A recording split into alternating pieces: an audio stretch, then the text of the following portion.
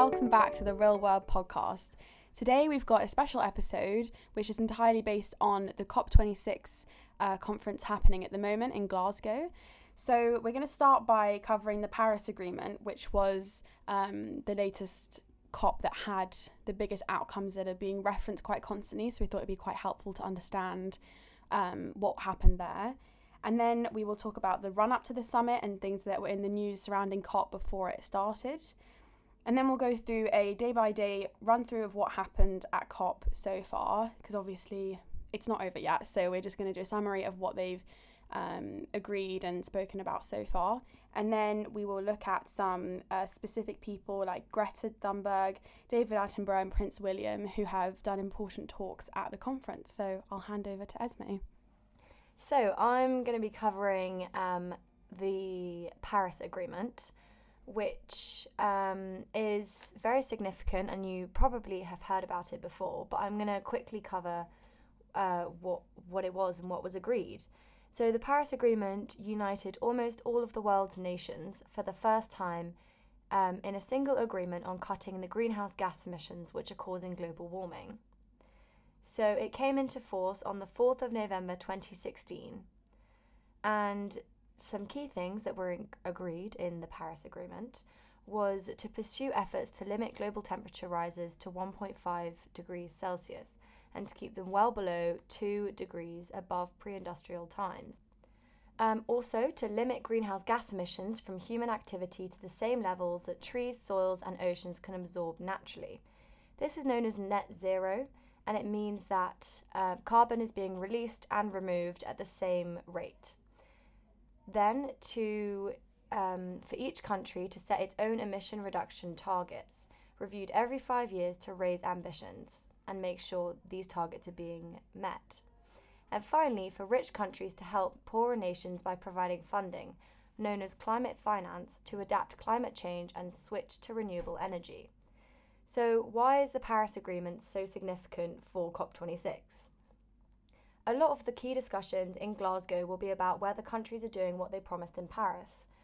And when it was signed, governments admitted that targets set would not limit global warming to 1.5 degrees. Because of this, they agreed to update them by 2020, which, because COP26 was delayed by a year, is now 2021. All countries should have submitted new targets for reducing emissions ahead of Glasgow, but many have not come up with improved commitments, and some major economies have no net zero target in place, meaning the world is not currently on track to limit climate change to 1.5 degrees Celsius. So what about the promises to help poorer countries?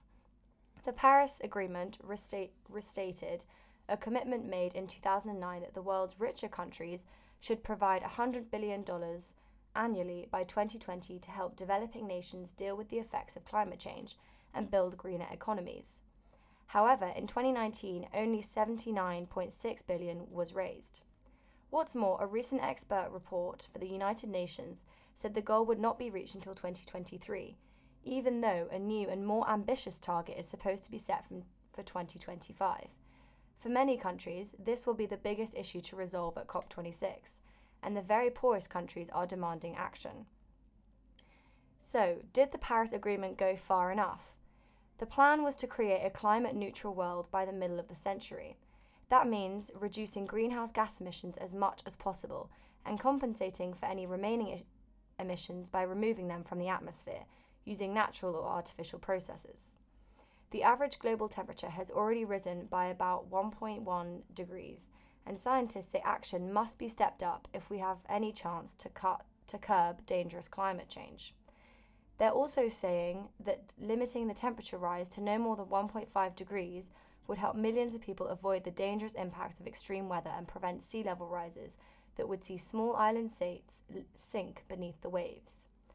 So there was a discussion just before COP26 that countries were maybe not agreeing to the targets that they set in the Paris Agreement.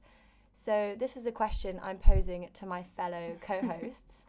Do you believe that there should be a sort of global police or system put in place to force countries to ensure that they are doing their bit for climate change? Okay, well, I think the idea of global police in principle would be a really great idea because, as we've seen, countries like China and India just really aren't sticking to the targets that they've pledged. But then the problem is that these countries are so powerful, and no matter what we do, it's really difficult to make a difference in places like this. So I think perhaps if we can make differences in smaller nations, then it would work. But in larger places like China and India and the USA, it's just incredibly difficult to be able to make any kind of significant difference and to make them make these pledges and meet what their goals are. Yeah, I guess with the global police it's hard because there would always be the question of who would it be, and there'll always be someone who will try and overthrow them and go against that. And I guess the UN is kind of trying to act as a global police, even though there's like no one particularly in charge because it's a uniting of the nations. But yeah, I feel like in theory it would be good, but in practice it'd be hard to pull off maybe. Very interesting. Well, leading on from maybe countries that wouldn't listen or would make it hard to have a global police, Russia and China did not turn up for the COP26 summit in Glasgow. And I had another question for our hosts. How effective do you think that COP26 can be if Russia and China aren't attending, when China is or was the biggest emitter of fossil fuel carbon dioxide emissions in 2020, accounting for 30.64% of global emissions, and Russia was fourth with 4.53% of global emissions? I mean, I think that it's limited the progress that can be made because of that reason, and China especially has such a massive impact on the global environment, and with pollution and climate change it affects everybody, so it can't just be accepted that China won't come and it's their own loss because everyone is going to be affected. But I think it's good that everyone else is still going and still trying to make agreements and move forward, even though like you would think their hope might be slightly diminished if China is like one of the biggest emitters not there. Nice. And just before the COP26 conference started, the British Prime Minister, who I would hope you all know, Boris Johnson, did an interview saying that the world was at a minute to midnight in the countdown on the clock on waiting to combat climate change. So he was speaking to world leaders as they arrived for the landmark COP26 climate change conference in Glasgow. And he spoke to the BBC and said that we needed to move from aspiration to action to slow global warming. He then added that the summit was a critical moment for him and said an ambitious outcome was still in the balance. As part of this, Boris Johnson confirmed that he didn't want to see a controversial proposed mine in Cumbria go ahead. So this was a proposed coal mine that before COP26, Boris Johnson decided that he would not endorse. This is quite interesting because obviously Britain is hosting the climate change conference. So Sophie, how far do you think that Johnson's actions were performative? I think particularly the speech that he gave about how we are very close to a critical level in climate change was particularly performative, especially because as much as it's great that we halt the build of a coal mine, really that's not what's going to make a difference. We need to work together with other countries, and I think a lot of what he was saying was just a lot of words that aren't really helping. I mean, a lot of people do know how critical it is that we halt climate change, but in the end those words aren't going to help, and what really is going to help is working with other countries to make a difference. And I think this idea of performative climate change, of his performative climate change speech, brings up the idea of greenwashing. So greenwashing, which is also known as green sheen, is a form of marketing spin in which green PR and green marketing are deceptively used to persuade the public that an organisation's products, aims and policies are environmentally friendly. So for example, a cleaning company may make their bottle green but not exactly show what this actually means, or a clothing company may say that they've got 50% recycled cotton, but they don't really talk about where the other 50% has come from or what other pledges they're actually making to become more sustainably friendly. So it's not really actually becoming more environmentally friendly, but more just to try and make you buy their product. And a lot of companies are doing this increasingly now that climate change has become such a well-known part of society. And it's just, I think that Boris Johnson's speech really just reminded me of this issue. Wow, so quite a critical view on Boris Johnson. But following on from this, Anouska is now going to go through a quick summary of events and agreements so far at COP26.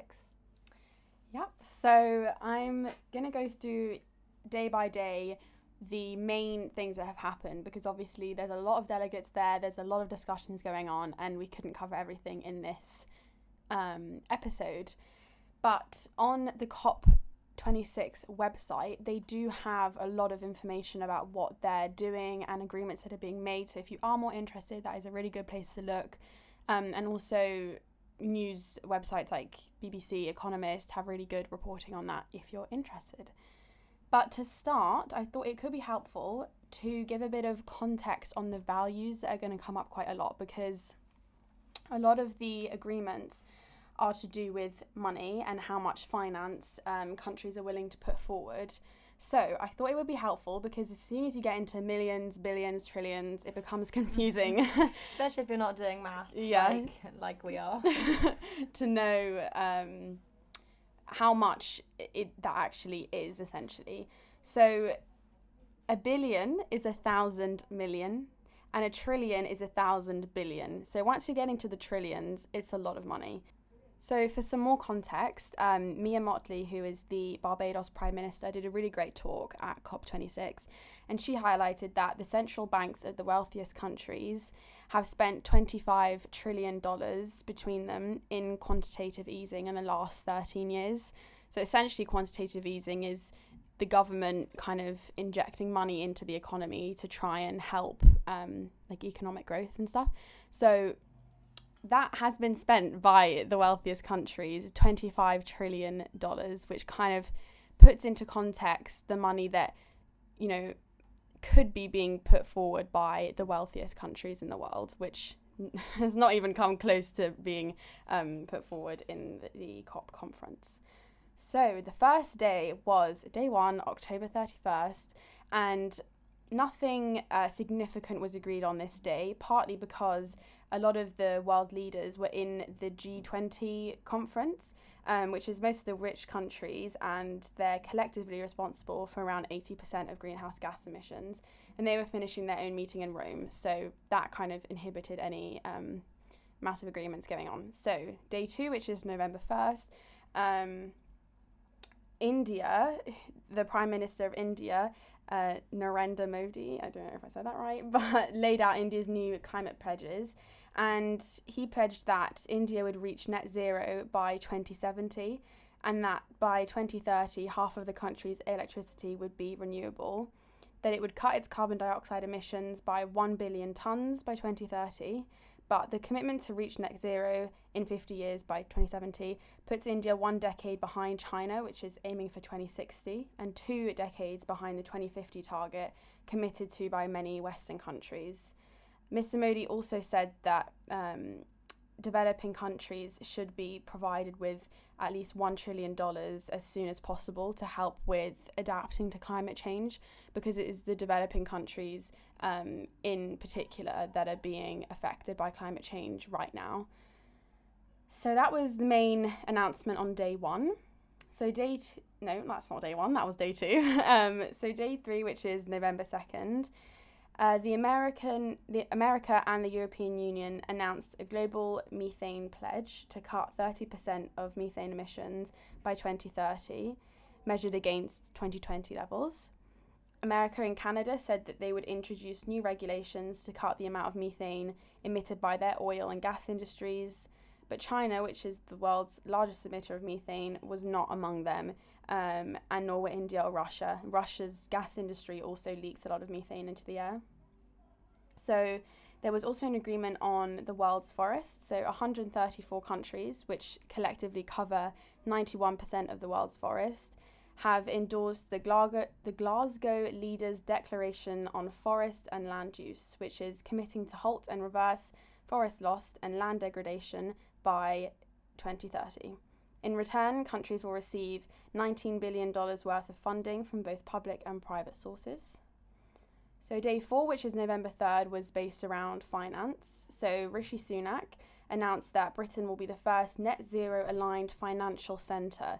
So this means that the governments will strengthen requirements from 2023, but not actually make it mandatory, for all financial institutions and companies listed on the British stock market to publish plans explaining how they'll decarbonise their operations, lending and investment, in line with Britain's pledge to be net zero by 2050. South Africa also signed a Just Energy Transition Partnership with America, Britain and the European Union, under which it will receive $8.5 billion in funding and grants in return for phasing out coal. South Africa generates more than 90% of its electricity from coal, so this will hopefully be quite helpful for them, and they're the 12th largest emitter of carbon dioxide, so hopefully this money is helpful and will reduce their emissions. Indonesia's finance minister also said that her country is prepared to close coal-fired power plants by 2040 if it receives sufficient financial help.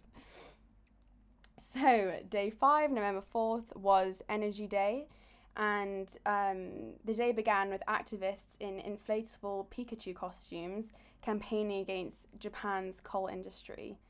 I don't think Japan actually agreed to anything on that day, but it was quite a show. So more than 40 countries, plus businesses and financial institutions, announced a pledge committing themselves to phasing out coal power for good. Britain promised to do their part to phase out coal by 2024, but the details of these phase outs were quite vague, so we're not entirely sure what will be happening with these plans. However, Japan, America, Australia, India, Russia, and the world's biggest coal user, China, did not sign this agreement. They have, however, committed to stop financing coal overseas, but it relies on it heavily for domestic power. On day 6, which was November 5th, it was Youth and Public Empowerment Day.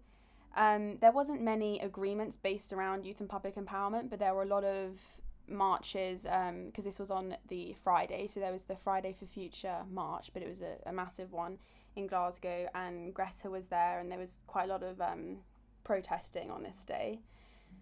But on day 6, 45 governments pledged urgent action and investment to protect nature and shift to more sustainable ways of farming.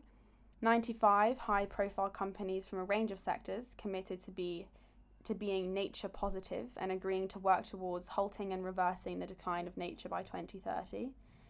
26 governments signed pledges to repurpose agriculture to make it more climate friendly or to accelerate innovation in the sector. So America and the UAE claim that they will mobilise $4 billion of investment over the next 5 years in support of this, but neither agreement includes any concrete goals or mention the meat and dairy industry, which produce more greenhouse gas emissions than any other agricultural commodity. So then we had the weekend and started back on Monday, November 8th for day 7 of the conference. This was Adaptation and Loss and Damage Day. So $232 million has been committed to the Adaptation Fund, which is more than double the previous highest contribution, with 20 million coming from the UK. So other countries that were also involved were the USA, Canada, Sweden, Germany, and many other ones. The UK also announced that £290 million in new funding and adaptation will be contributed, including £274 million for the Climate Action for a Resilient Asia programme. And then November 9th, which was day 8, was Gender, Science and Innovation Day. So there was actually quite a lot around gender and climate change, which I feel like is not usually talked about that much. So I was happy to hear, considering we're at an all-girls school. So Bolivia committed to promote the leadership of women and girls in various ways. Canada to ensure that 80% of its $5.3 billion climate investment were targeted towards gender equality outcomes. Ecuador committing to strengthen leadership, negotiation and decision-making capacities within women's organisations working on climate. Germany announced a new gender strategy. Sweden announced new measures to firmly embed gender equality within all their climate action. the UK set out how £165 million in funding will address the dual challenges of gender inequality and climate change.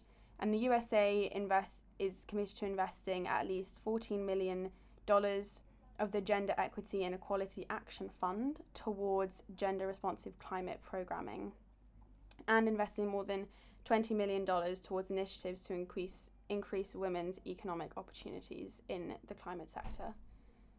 So day 9, which is November 10th, and that was yesterday, so that's the last day that I'm going to go up to. But obviously, keep reading, keep looking at what's going on. But this, on November 10th, there was a coalition of companies and governments that said they would aim to make all new cars and vans sold emission-free by 2035 in rich countries and by 2040 elsewhere. The countries that signed up only represent a fifth of the global car market, so China, for example, have abstained. So it's questionable how effective this agreement will be. China and the US released a surprise agreement called the China-US Joint Glasgow Declaration on Enhancing Climate Action in the 2020s. So this was good to hear because China wasn't actually there, but they did come up with this agreement. So because they are the world's top 2 greenhouse gas emitters and account for about 1/3 of the global total, it's quite good that they're working together. And the statement acknowledges that current efforts are inadequate, and so the duo promised to work together to narrow the gap between their emissions and what science is necessary to meet the Paris goals. There was also a draft of the decisions for COP26, which was released, which is the overarching text that will lay out the summit's decisions. So some of the things that this included were strengthening the Paris Agreement in several ways. For example, it put a significant emphasis on the need to pursue the lower 1.5 degree temperature goal. The draft also urged countries to increase the ambition of the pledges they've made, and for all countries to accelerate the phasing out of coal and subsidies for fossil fuels, though it fails to mention any actual dates. It also points out the very rapid and deep cuts in global emissions that will need to be made to keep below 1.5. And on the part of developing countries, there was not a lot about finance or any agreements to basically support the developing countries at the moment and the climate change difficulties that they're dealing with. However, it is very early days and the summit does not come to a close until Friday, but the talks tend to also run into Saturday, so there's still time for change. But as you can tell, a lot of the agreements during COP have lacked some specific outlines of how they'll really reach the goals that they are claiming that they want to reach. So hopefully this is rectified in the summary that's put out and the agreements that are made, but I guess we'll see. So now I will hand over to Sophie, who will talk to you about what individual people said and kind of looking deeper into their talks. Yeah, so one of the most famous people who attended COP26 was David Attenborough, who you probably know for his work as a broadcaster and as an author. And he called on leaders to be motivated by hope rather than fear to avoid a climate catastrophe. So he said that everything we've achieved in the last 10,000 years has been enabled because of the climate stability during this time. He also said that the global temperature has not wavered over this period by more than either plus or minus 1 degree Celsius until now. We are already in trouble and the stability we all depend on is breaking.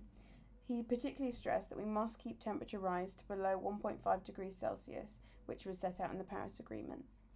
So Greta Thunberg also attended COP26, and you've probably heard of her as the 18-year-old climate activist who started the Fridays for Future movement. She said that the UK overstates how much is done for the climate and that COP26 has essentially been a failure. She said that we cannot solve a crisis with the same methods that got us into it in the first place. We need to see immediate drastic annual emission cuts unlike anything the world has seen before.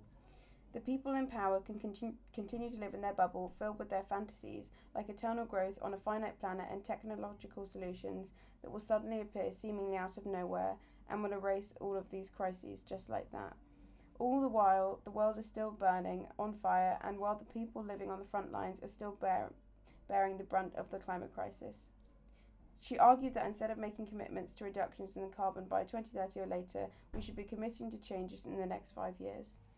Do you think that she was, a bit too outspoken and was quite harsh, or do you think that it's necessary for people to be saying these things to kind of promote action? I mean, I think she's a very influential member in the climate change community, and I think that the way that she puts things does help to kind of push things forward. But I also think that people don't always take her seriously, particularly because she is so young. And I just hope that what she said does make a difference, and hopefully leaders will listen and start to work fast to help prevent climate change. So another person who attended COP26 was Prince William, and he also recently was a large part of the Earthshot Prize, which I'm going to talk about a bit now. So the Duke said that we must think differently and work hard to reduce our carbon emissions. So this year, the first Earthshot Prize was awarded. So it's a prize that's designed to incentivise change and help prepare our planet over the next 10 years. It takes inspiration from President John F. Kennedy's Moonshot Prize, which united millions of people around an organising goal to put men on the moon and catalyse the development of new technology in the 1960s. The Earthshot Prize is centred around our 5 Earthshots, which are simple but ambitious goals for our planet which, if achieved by 2030, will improve life for us all for generations to come and help prevent climate change. 5 £1 million prizes will be awarded each year for the next 10 years, providing at least 50 solutions to the world's greatest environmental problems by 2030. So there's also a TV series on the BBC iPlayer which is all about the Earthshot Prize and goes into detail about what the goals are and what we need to do to fix our climate. It's hosted by David Attenborough and Prince William, and it's a really great watch if you're interested in that kind of thing. Yeah, I've watched 2 of the episodes so far, but they're actually really helpful because at the start of the episode they kind of explain the problem that is the theme of that episode. So you gain information of why this is a problem and hear people who are being individually affected, and then get introduced to the shortlisted prize winners. So I highly recommend. So thanks for getting to the end of this week's episode. We know it was a bit longer, but we really wanted to make sure that you guys had a full understanding of what's going on at COP26 because it's very important. Now, if you didn't get enough of a flavour of what's going on through this podcast, there is also another COP26 podcast on Spotify which goes through each day in more detail. And then, of course, the Earthshot Prize and documentary, as Sophie and Anouska mentioned, which is really interesting. I also have a book recommendation. If you want to know a bit more about climate change and its impacts and just a general overview and also what we should be doing, David Attenborough's book of his witness statement, I know he also made a movie, but the book is very informative and helpful and a really good starting point if anyone wants to read that. So thank you very much. Bye. Bye. Bye.